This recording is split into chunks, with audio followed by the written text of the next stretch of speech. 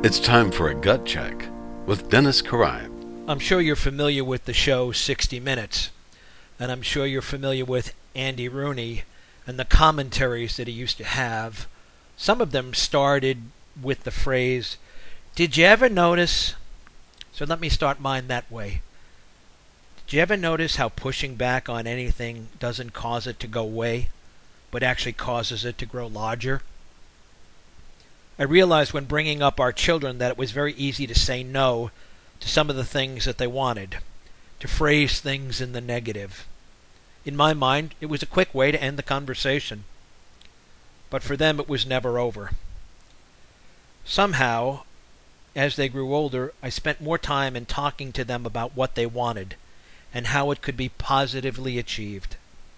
I also spent more time talking to them about what I wanted and expected from them rather than what I did not want. Somehow, focusing on the positive seemed to have more impact than talking about the negative.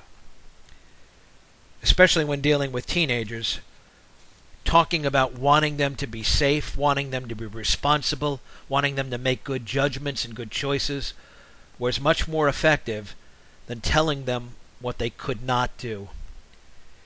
And what's most interesting about those conversations?